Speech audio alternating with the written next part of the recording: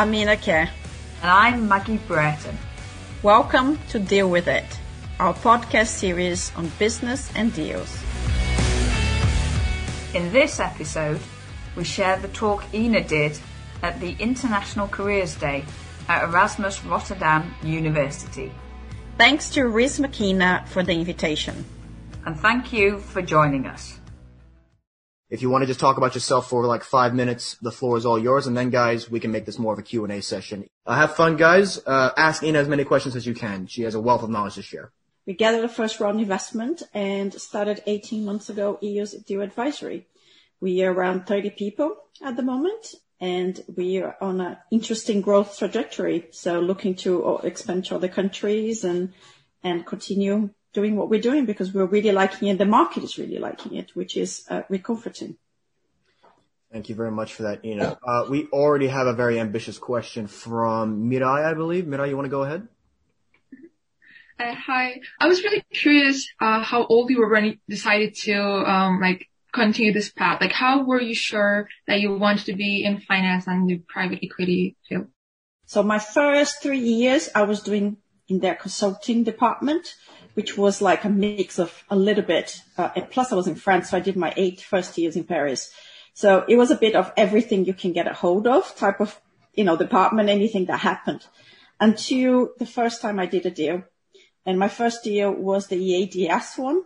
You're probably too young to remember that, but when the Spanish, the German, and the French aerospace companies became together to become the EADS.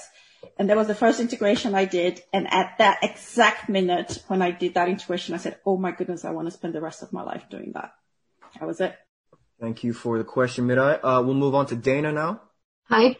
I wanted to ask you, because we have some already perspectives yesterday about corporate and entrepreneurship life. So what advantages of entrepreneurial life you see compared to the corporate life that you had before? Well, it's very different. I think that's the first conclusion, that both of them have pros and cons. I think for me, on a personal basis, there are two things for me which count as a lot of the big pros, which I'm really enjoying being an entrepreneur. The first one is the freedom to actually do what you believe in and what you want to. So I think when you're in a big machine, you don't feel that what you're doing has any impact. And that's just not for me, but also for our employees. In a small startup company, anything you do has a direct correlation to your company being successful. And you can see it, right? A new client that you bring, a new conversation that you have, it actually has such an impact on what you're doing. And that's such a positive thing. The second thing, and probably most important thing for me, is the amount of stuff I've learned in the last year and a half. I've learned more in the last 18 months than I've learned in the last 10 years. So your growth is, from a professional point of view, is absolutely enormous. It's not easy, but you're always looking at new things. You're finding out new ways of doing things. My network has grown 100 times in the last 18 months. So from a professional point of view, the growth is much quicker, I would say. Since you have mentioned that you have worked in a big company and then started your own startup, I was wondering, do you think that market in Netherlands is easy to enter and operate since there are so many monopolists and big companies?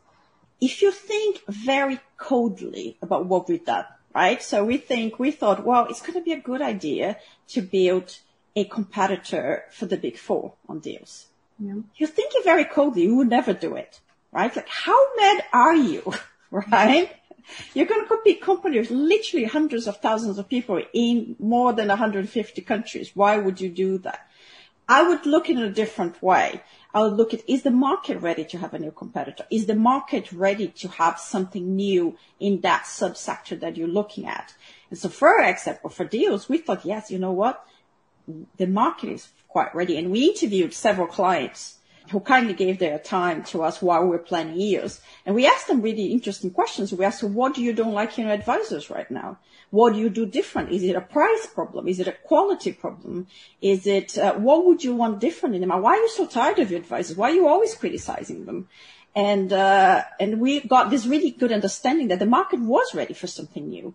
And then we went anyway. So you cannot have just this view of, well, is the market, are they going to accept competitors because they're already big companies? That doesn't mean anything. I think in advisory, especially on more the consulting side, I think it will be the era of the boutiques.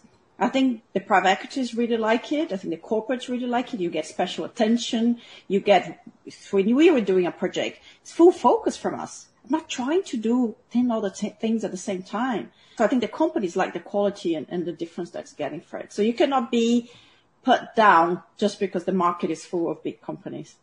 Thank you. Okay. Axel? Yeah, hello. Hello. So, I have some questions. So what is the necessary skills for us as a student, with no experience in consulting or deal advisory to understand and get into this industry the right way? Because I heard about this stereotype about consulting industry that you just have to be creative and master your presentation skills in a PowerPoint, and then that's it, So what is the necessary skill to get into the industry? That's a very good question because we keep asking ourselves that all the time. For me, and that's an opinion coming from EOS, I'm not sure every consulting company would agree with us, and especially in deals, for me, is curiosity. When I hear about a company, when I start looking at a company, be it with data that I already got, so there is a data room, there is an information memorandum, there is something already there, or there is no data, we have to start from zero because, for example, or maybe our client's looking at a public company. For me, it's curiosity. I always look at a company and think, oh, this is really interesting. I want to know more. I always look at a document looking for weird things, right? Oh, this number looks a bit odd. Why is gross margins gone down for 3 years and suddenly gone up medley with no explanations? Although prices went down. For weird things, not a good word, but things that look odd. And then I'm interested in digging more, finding out more. Why does this sound weird? Why does this add up? And I think that curiosity makes it or breaking deals, because if you're just running a process, you're actually not bringing a lot to your client.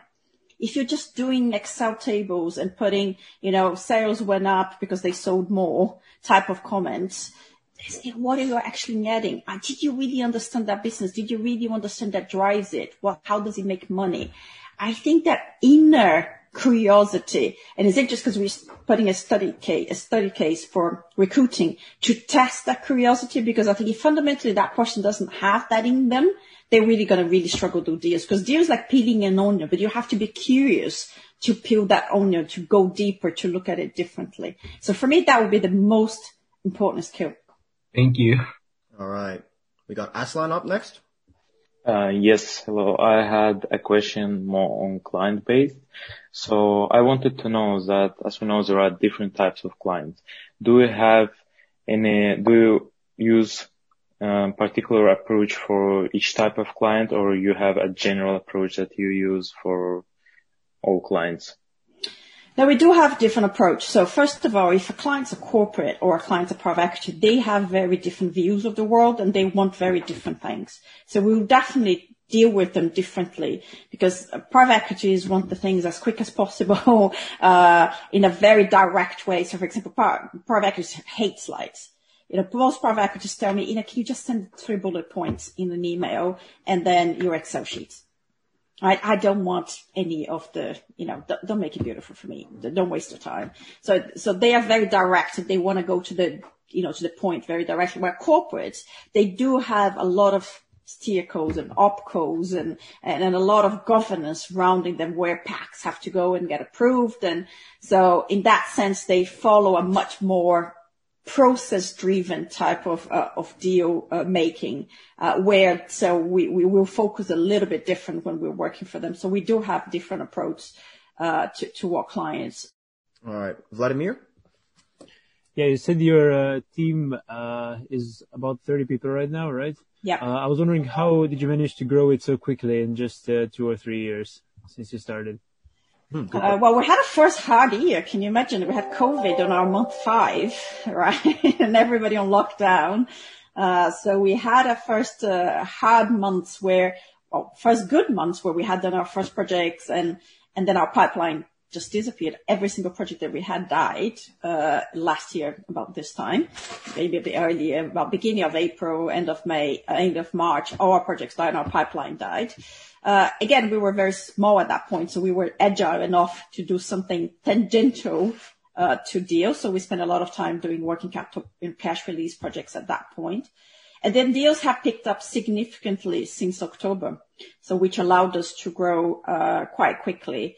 I think, again, we're very agile. We don't need a whole complicated process to recruit people. We have a good network of people too, which we need. We use contractors in our projects.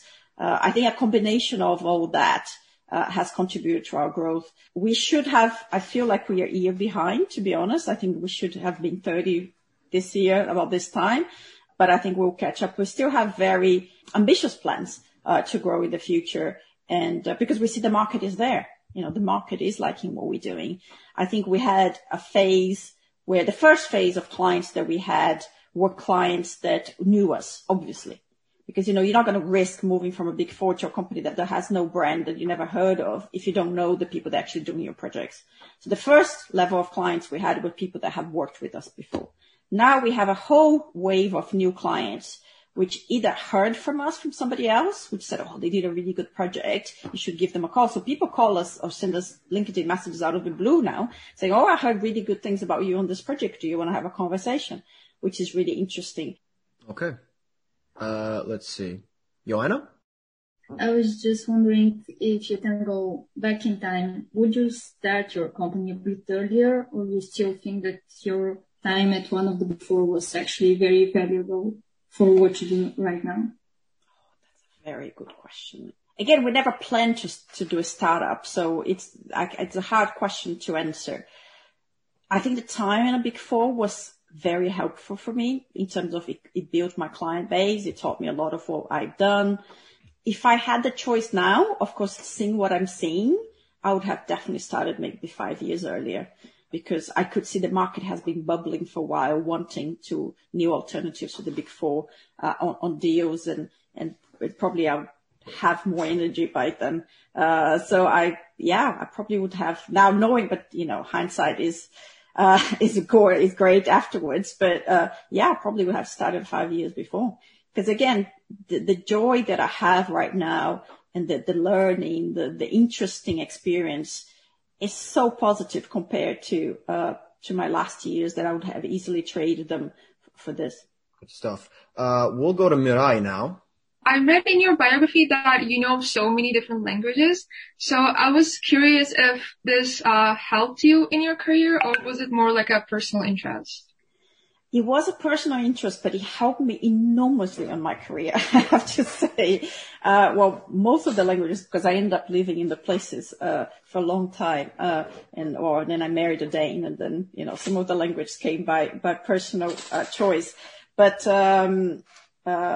they helped enormously in my career. When I was doing integrations, I think the fact that you can go into a company and have coffees with people, the real integrations happen at the coffee machine. Hence why online makes it so hard for integration projects. You get the real information and how to have a coffee with somebody at their own language. So it has helped me enormously. I remember I did an integration a few years ago in Italy. It was a family-owned business in Florence, of all places. And speaking Italian was such a big difference, because I could go in and then have chats with the people there, and understanding a little bit what was in their minds. And they were bought by a huge American conglomerate, right? So, and I could help shake them a little bit, the shock of then, having to report into a company that's in the stock market. And so it has been extremely helpful. Thank you. Right. Thank you for that response. Sveta? Yes. So my question to you is, I saw that you have quite a large library. And you also are an entrepreneur. So, and especially with COVID, but also basically starting out a company completely from the ground as what you're doing. What keeps you motivated and keeps you going? Well, first of all, really enjoying what I'm doing. I think keeps me motivated. Seeing how the clients react to what we're doing, it keeps really motivated. If I have a client or potential client, as I gave you an example, that writes me an LinkedIn message, say, you've done a really amazing project. Can I speak to you? That like motivates me for a whole week, you know. And I think working, you know, I think that I'm very resilient. Maggie and I are very resilient. And I think you need to be when you're an entrepreneur, because things are not very easy. But even if we had, you know, the shittiest day ever, sorry about the word, we will sleep. And then the next morning we'll talk to each other, because we'll normally talk to each other quite early in the morning. And we'll say, okay, what are we going to do now? Who are we going to call? We're always on resolution mode. We're always on solution mode. We always say, okay, what are we going to do to solve this? What are we going to do to make it different? So we're always looking for that. And I think that kind of keeps us going. But it was interesting, because if you somebody asked my husband the other day, what is the change? What has he seen the change between me before, you know, I was an entrepreneur and now? And his answer made me think a lot. It was an interesting answer. He said that before, I spent a lot of time talking about, but you know, at work, this person said that. And actually what they meant was that. And this was quite painful. And I spent all this time talking about this gossip at work and whoever said what and what they actually meant. And he said my conversation completely changed. My conversation about, oh my goodness, I met this client today and they told me that, and I learned about this company and they're doing this. So my conversation moved from an internal conversation about my company to an external conversation about clients. And he said that thing, it has been radical different, because all this internal worry is just gone away, because Maggie and I, we get extremely well along. Any problems we have with our employees, we solve them very quickly. So that kind of disappeared off my life. And I think that's quite positive. That I think is, you know, from a mood point of view is uplifting. And that would go to Vitska. Yes, thank you. I have a question about the deals process, because I read that, especially now within the tech industry, the deals are going very fast, and sometimes companies even want that you skip like part of the due diligence or something. Do you also see that trend, and do you think that will spread out to other industries as well, or do you think that in the end it will go back to like normal and doing the whole process of a deal?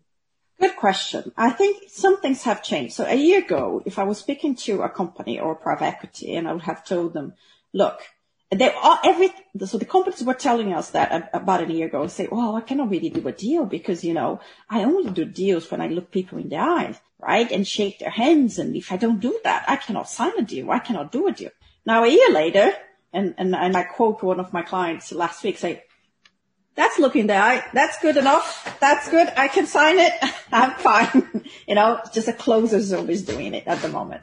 I think what's pushing the deals to happen very quickly is there is an excess of cash in the world. Unfortunately, or fortunately, don't know. The PE is carrying a lot of cash in the moment. They haven't done as many acquisitions last year that they wanted to do. So they are bringing and paying crazy prices for companies that are in the market at the moment. So that has been what's pushing a little bit. Decision making being quick. I think there's a bit of a bubble. I think due diligence is extremely important, and understanding what the company is about is extremely important. So I don't think that is a process that you should be rushed. So I think this bubble will explode quite quickly as prices, the level of prices that we currently have are not sustainable, and we go to more normal levels. Yes, I had a follow-up question to that. Yeah, sure. Because you said that there's also more, you can take more responsibilities on, but is the degree of personal failure also bigger if you didn't close a deal, or did you take that? Yeah, is it more personally? Oh, I probably do.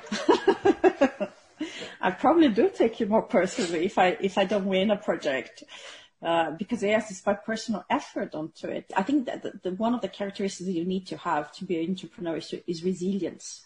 So we are very resilient. So let's say, that's a really good example, as you said. Let's say, and it happened to us 2 weeks ago, we lost a really, really big project. It would have been the biggest project we have done today. And we love the company. When you have a culture fit in the company, and we're like, oh, this is perfect for us. And they took them a long time to decide, and they said, well, we think you're too small for this project, which we don't think we are. But again, how can I convince them, right? And I was literally devastated because I thought it was, such a good project. But we are very, again, resilient. So we wake up, I suffer, I want to die that day, right? I'm really feeling bad. Next morning, I wake up, and as I said before, I do really early morning calls with Maggie, who's the co-founder of EOS. And we were speaking and said, okay, what are we going to do? Well, they clearly want to do a project with us, not this one, but the next one. So how am I going to guarantee I have the next project with them? Right? So we already invited them for coffee. Meg is having a coffee with one of them. I already talked to two of them separately afterwards, because I want to make sure that the next project I don't even want to pitch. They're going to call me and we're going to start. So I lost this one, but I didn't lose the whole thing with this company. They're going to do 10 other deals this year. I lost that one. So how do you rebound from saying, okay, I lost this project. It was horrible for us, How do I because I saw the connection that we had. I saw the positives. How do I make sure that I win the next one? How do I make sure that I give them comfort to the next one, that I'm the good people to do that? How do I keep in touch? How do I just don't wait for the next one to pop up? Right? So I think that's the answer to it. I take more personally, but then again, you can act on it yourself. Don't depend on anybody to come, right? And that resilience is really important.